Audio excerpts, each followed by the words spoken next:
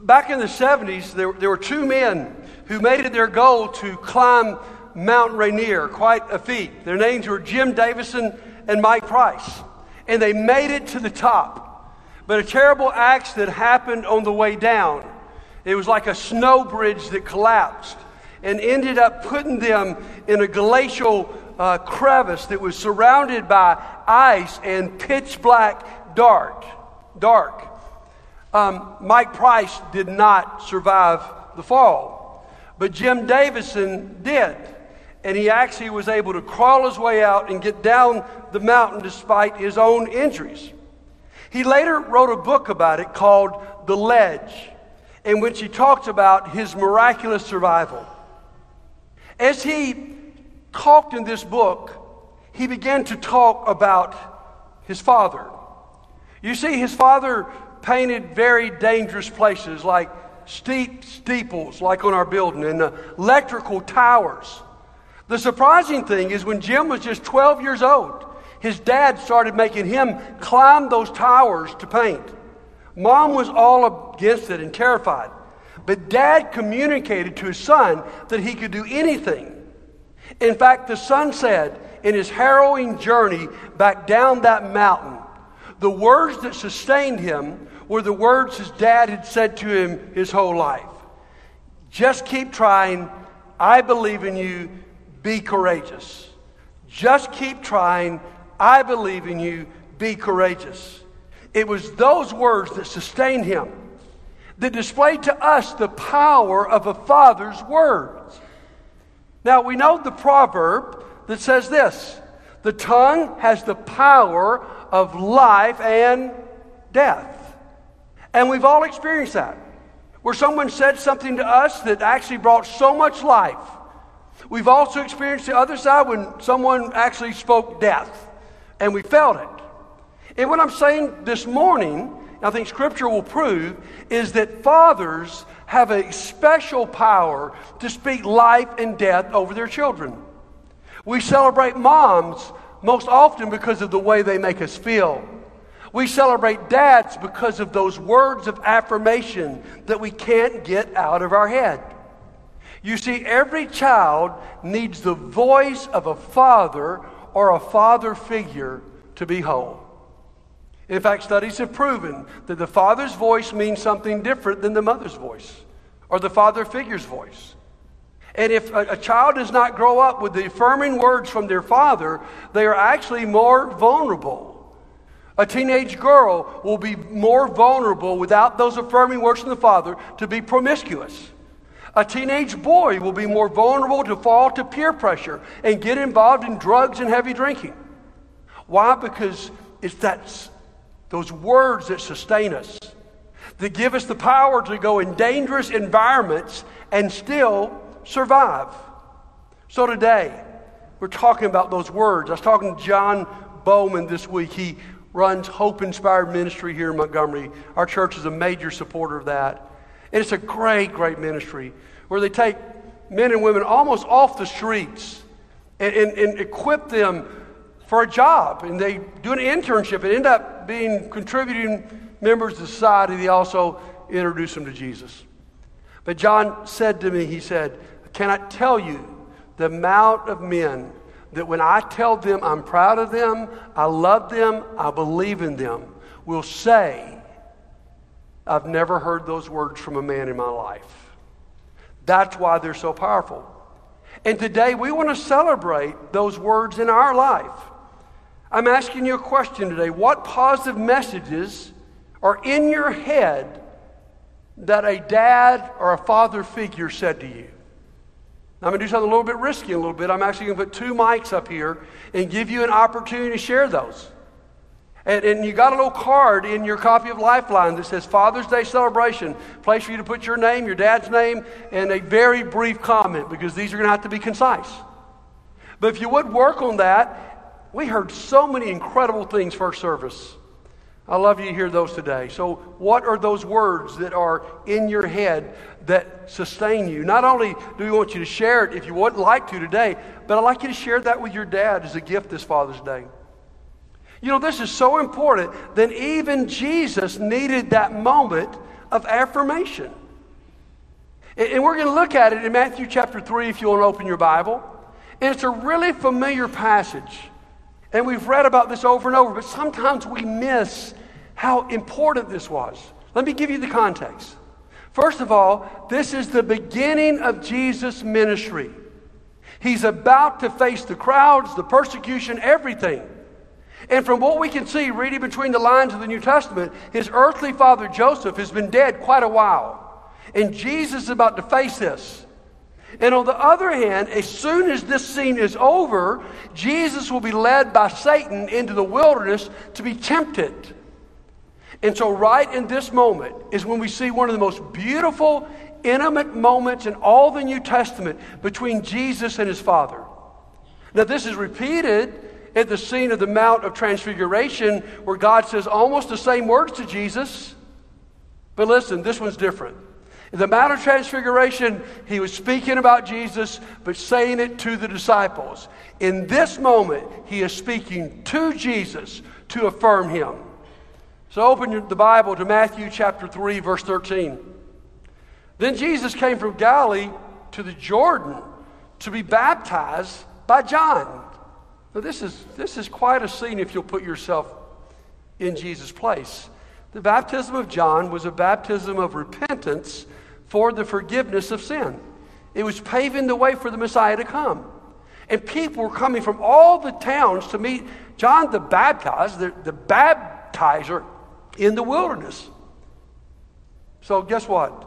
The Son of God comes out and he gets in line with the everyday sinners like you and me to get baptized. Jesus is seeking to so identify with us as one of us that he gets in the baptism line.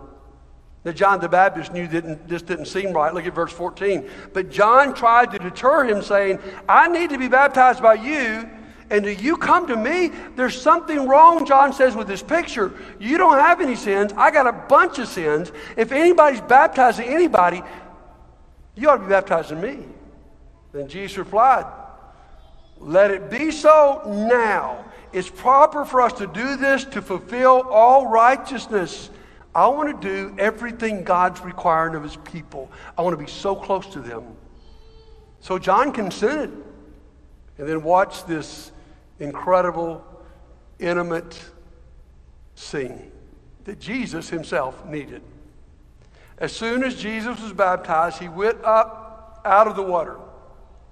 At that moment, heaven was opened, and he saw the Spirit of God descending like a dove and alighting on him. And a voice from heaven said, this is my Son, whom I love. With him, I'm well pleased.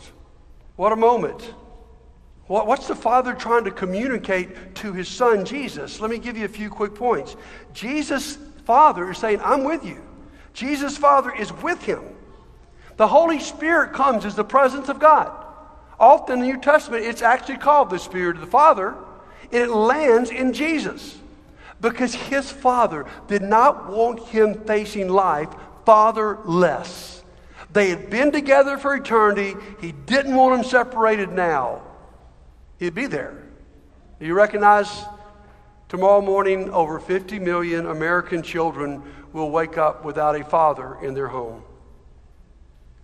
Jesus did not want his Son to have to do that. This was meant to begin this walk on this earth between Jesus and his Father in a very intimate way. And for the rest of the Gospels, we see Jesus talking to his Father over and over and sharing with his disciples what his Father has shown and taught him. Second, Jesus' Father acknowledges him. What a special moment when he says, this is my Son. Don't you make any mistake about it. Don't get confused about this. I got a boy, and this is my boy, and I want you to know he belongs to me. Boy, isn't that a special thing? When you have a dad who's willing to stand up and say, this is my son. This is my daughter. It's powerful. I've been telling you stories about my grandchildren lately. They're a source of great sermon illustrations, right? And my grandson Taze is about 7 years old. And I think I told you a few weeks ago that we went up there to watch him play basketball. And I mean, he's on the basketball court. He never touches the ball. Kids are a little bit older than him. You know, coach obviously never really puts him in a whole lot or gets him the ball. And so I never forget after the game, trying to encourage him, he says, "Grandpa," he said, "those people on my team, they don't even know I'm around. They don't even see me." And I hurt for him. Then a couple months later, we went to a baseball game. And this is a completely different Taze. I mean, he's at the plate, you know, with his bat, banging the plate, man. And he's raising his hand while he's running around the bases. He's coming off the field, you know, high-fiving. He's having a great game, man. He's hitting it, he's catching it, and he is beside himself with excitement. Let me tell you the difference. Guess who his baseball coach was? It was his dad. His dad practiced and practiced and practiced and made him feel important until he could go out there knowing that he was Charlie's son. So also the Father wants Jesus to know that he loves him. I'm really surprised, talking with lots of men, how many men have never heard a male figure, a father figure, tell them, "I love you," or "I'm proud of you." Often in our culture, we think dad's responsibility is to be the provider of the home, food, shelter, clothing, but not the emotional needs.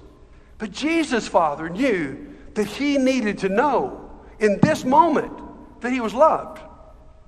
And Jesus' Father affirmed him.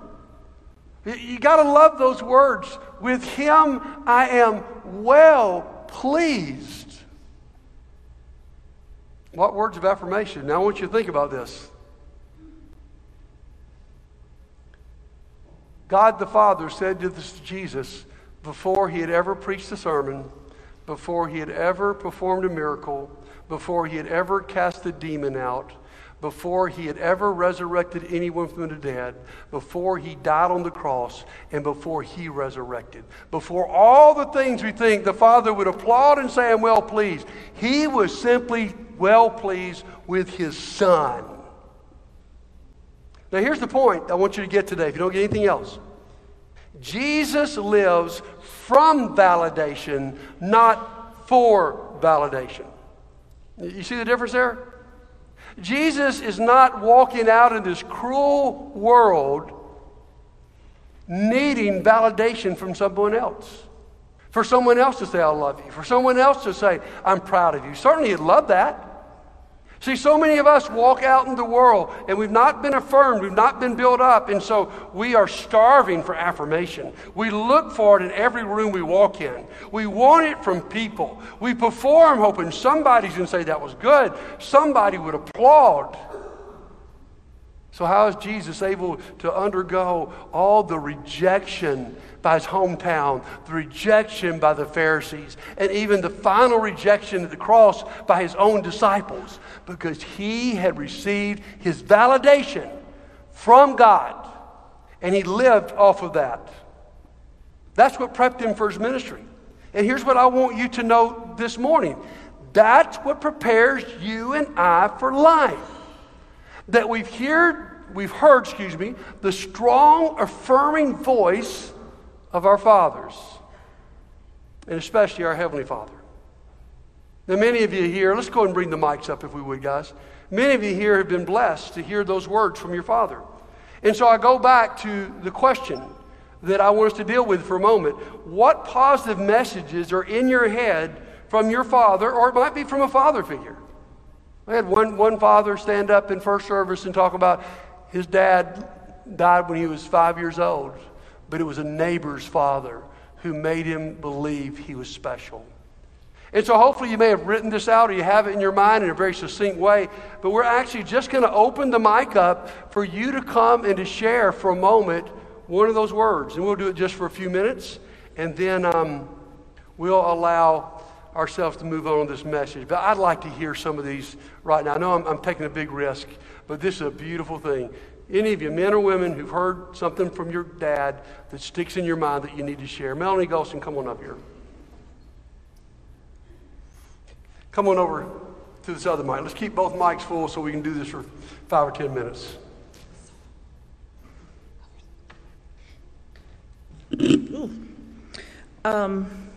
My dad wasn't really part of my life when I was young, so we didn't really have a relationship. That's just been over the last 20-something years or so.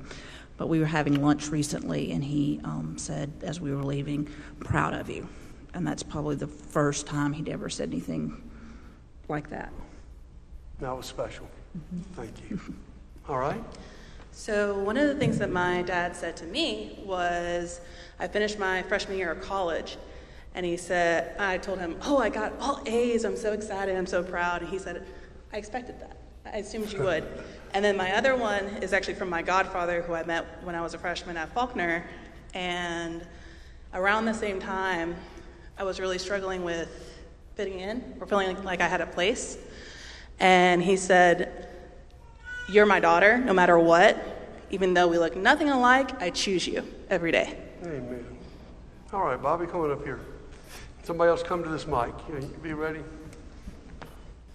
Yeah, my dad died when I was a freshman in college, and so I would go home just about every weekend the last semester of my freshman year, thinking, is this going to be the last weekend I saw him? And so he would, every weekend, he wasn't sure if he was going to see me the next weekend, so he would give me some final instructions. But I just remember one time, and this might have been one of the last weekends, and he said, you're still young, we weren't through with you yet, but you're ready for life. And just that confidence that as a rebellious, long-haired 19-year-old, that my dad believed that I was ready, just stuck with me. Amen. That's special. All right. Okay. One of my dad's greatest gifts to me is his unconditional love, and who I am, and words that I hear from him all the time is, "Be who you are is enough." Wow, that's powerful. Okay, a couple more folks. We got a few more minutes. Okay, I see Warren and Hunter coming. Good deal.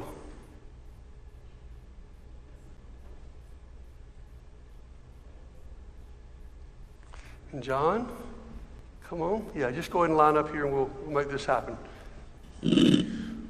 Unfortunately for me, my father passed when I was 8 years old from cancer.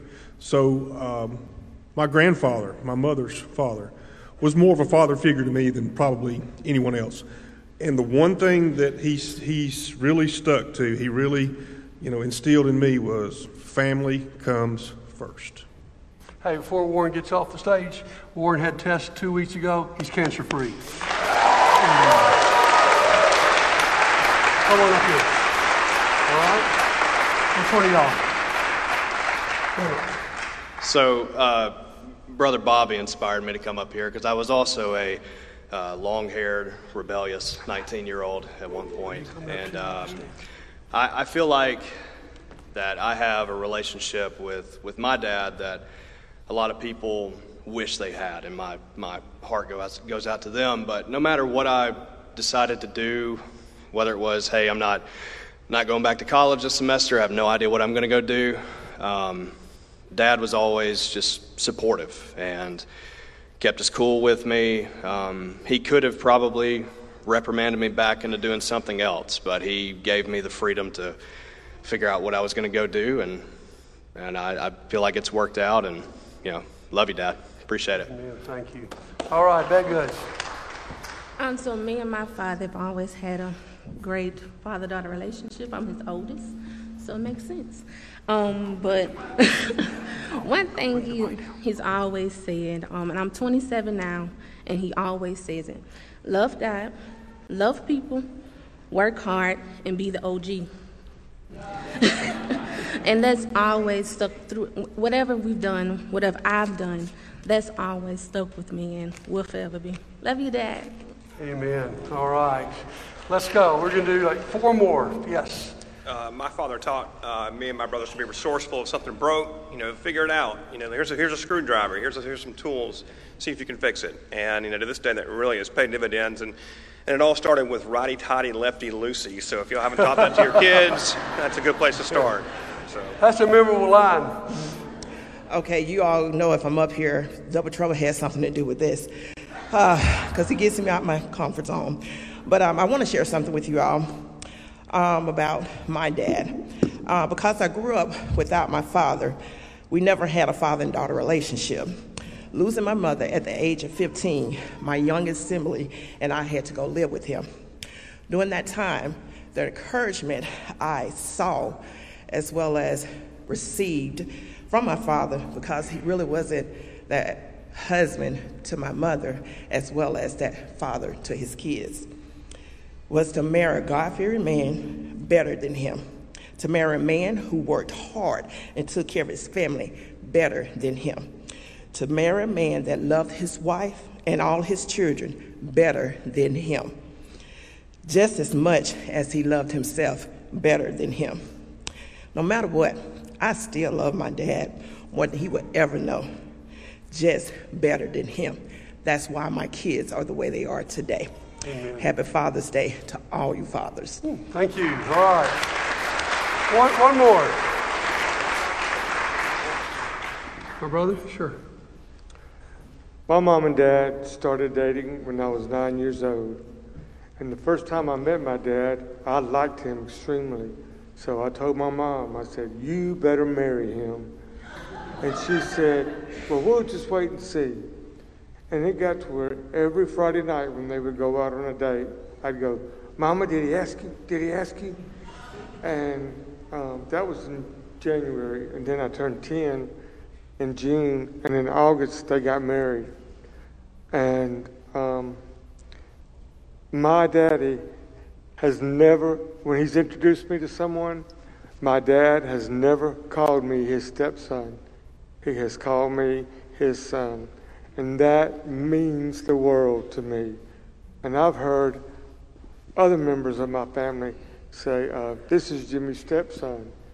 But when you say something like that to a child especially, it doesn't make them feel part of the family. It makes them feel left out. Thank you. Thank you very much. Amen. Let me read one more.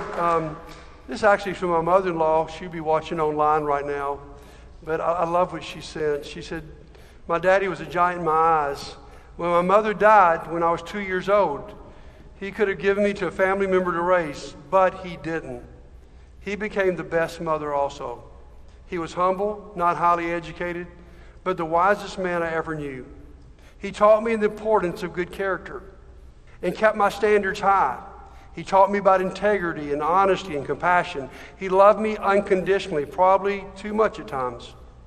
When I was disobeying, he gave me a good talking to. I'd have preferred a spanking.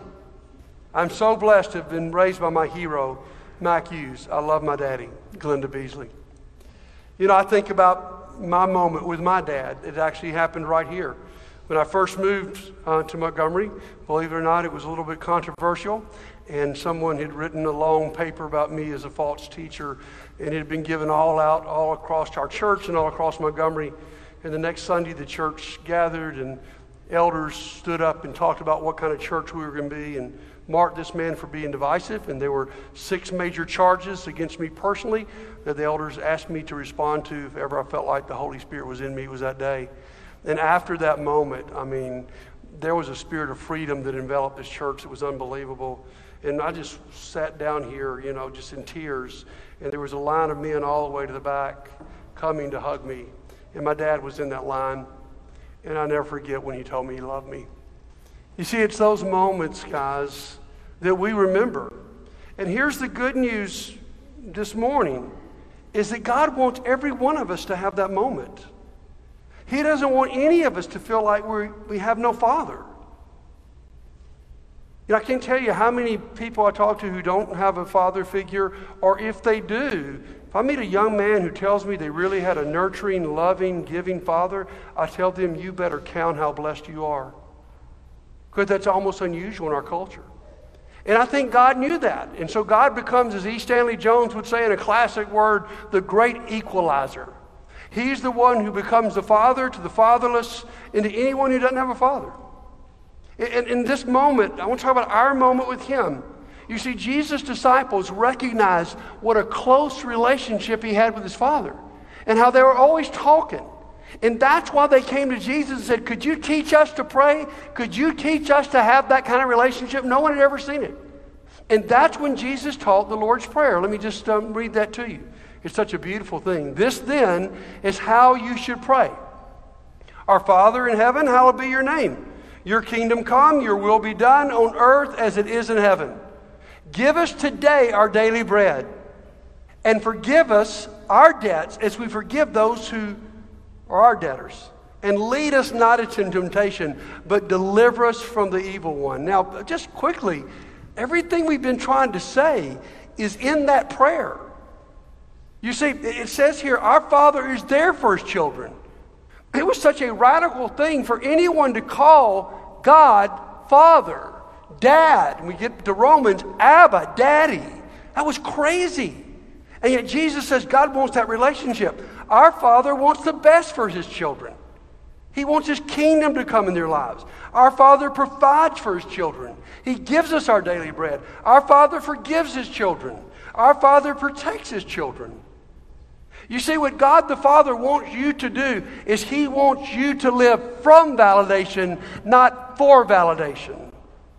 So many of us, for so much of our life, we walk in that place we work just hoping that someone would validate us. We walk in a family today just hoping somebody can say those words. We walk into school thinking, someone please applaud me. And you know, that's a beautiful thing when it happens, but we all know it doesn't always happen.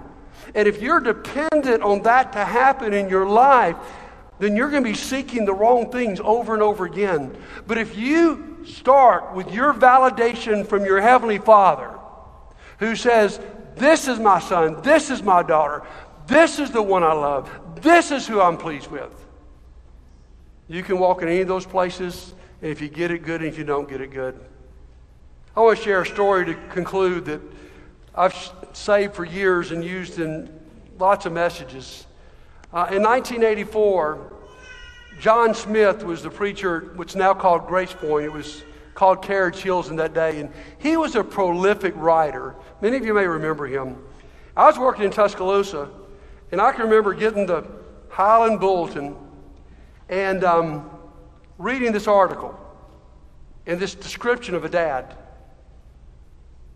And it says everything we're trying to say today about how God treats us. And here's how John Smith describes it. He's just riding down the street in Montgomery. There's some soccer fields. He doesn't know anybody there. There's a soccer game going on between 5-year-old teams, and he just stops to watch. And so he's just watching. There's team 1, there's team 2, and they're very evenly divided. And for the first long period of time, nobody scores. And then something changes. The team 1 coach takes out all of his best players except his goalie. The team 2 coach keeps all of his star players in. And you know what was going to happen.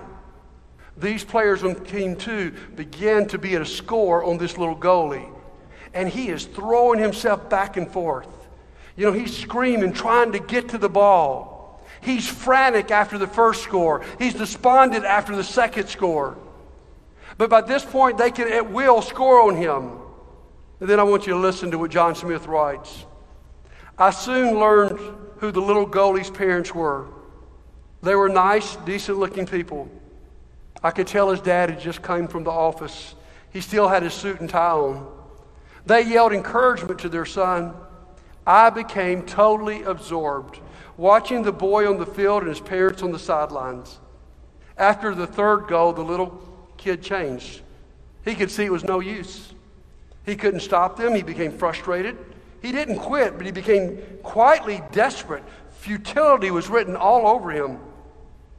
After the fourth goal, I knew it was going to happen. I'd seen it before. He needed help so bad, and there was none. After the fifth goal, he retrieved the ball from the net, handed it to the referee, and he cried.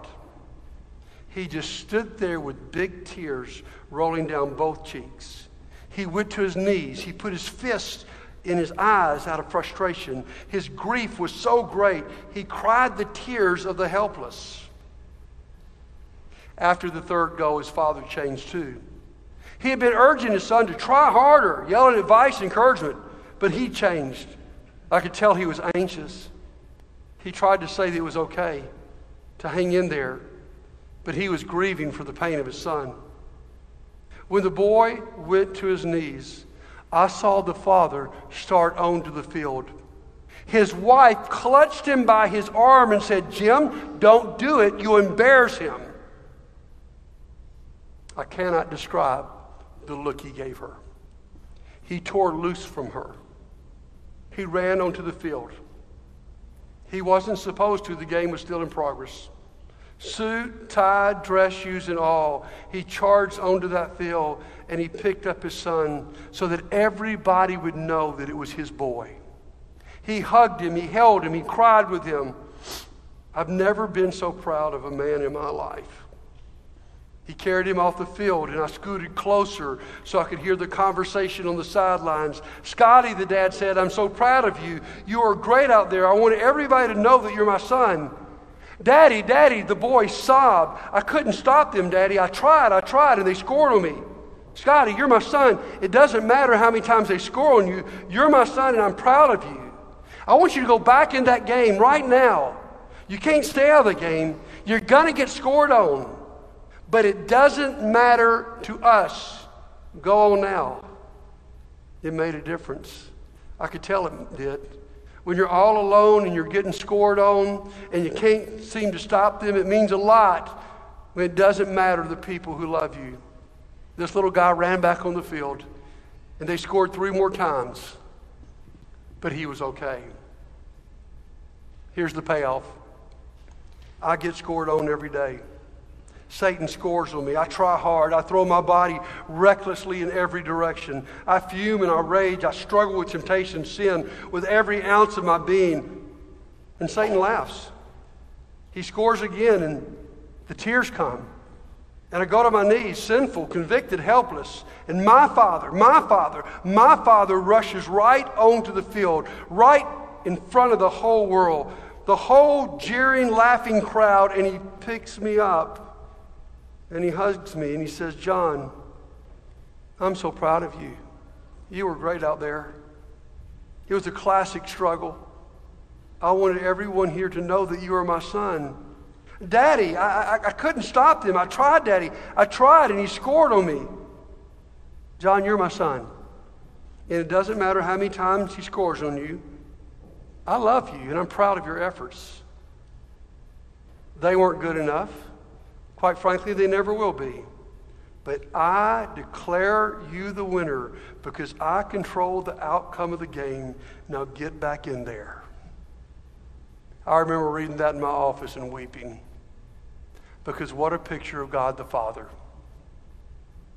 He runs onto the field. He embraces us. He controls the outcome. And that's the picture this Father's Day I want you to have of God the Father. That's the picture that even Jesus needed. And so today we're about to have a minute of silence, and we're just going to put some words up on the screen, the same words that the Father said to Jesus, and have you think about those in just a moment. And then we're going to sing a couple of songs that are going to just express everything that I've tried to express today, but in a more beautiful way. And during those songs, if you need to be baptized and hear those same words from your Heavenly Father, I'm convinced He still says those words. Or if you've drifted from the Father and you are insecure and you're seeking it everywhere you go, but you can't find it, sometimes you need God's people just to put their arm around you and love you and tell you you're special and pray for you. We invite you to do that while we sing those songs. And here's what I want you to know. This is possible because of what happened on the cross. You see, for the first time in all of eternity, in all of Jesus' earthly life, the voice of the Father went silent. The words of love and affirmation were not there as Jesus was covered with the sin of the world. But here's what you and I must embrace today. The Father was silent with Jesus so that never in your life will He be silent with you. So let's take a minute to dwell on these next words. Take communion, praise Him together, and respond. Let me pray. Father, we are just so thankful for this story, Lord. We sometimes just breeze right past it. And to think that you knew even your son, perfect son Jesus, needed to hear your voice, needed that affirmation. We know he'd gotten it from his mom over and over, but he needed to hear it from you, Father. And he did. And he achieved his purposes. And Lord, today we feel like the little boy floundering in front of the goal. Father, we need to know that you're proud of us, that you love us, and that you'll never give up on us. Help us to hear your voice over this next minute. And God, help us to praise you because of what Jesus did on the cross to make this possible. We pray in his name. Amen.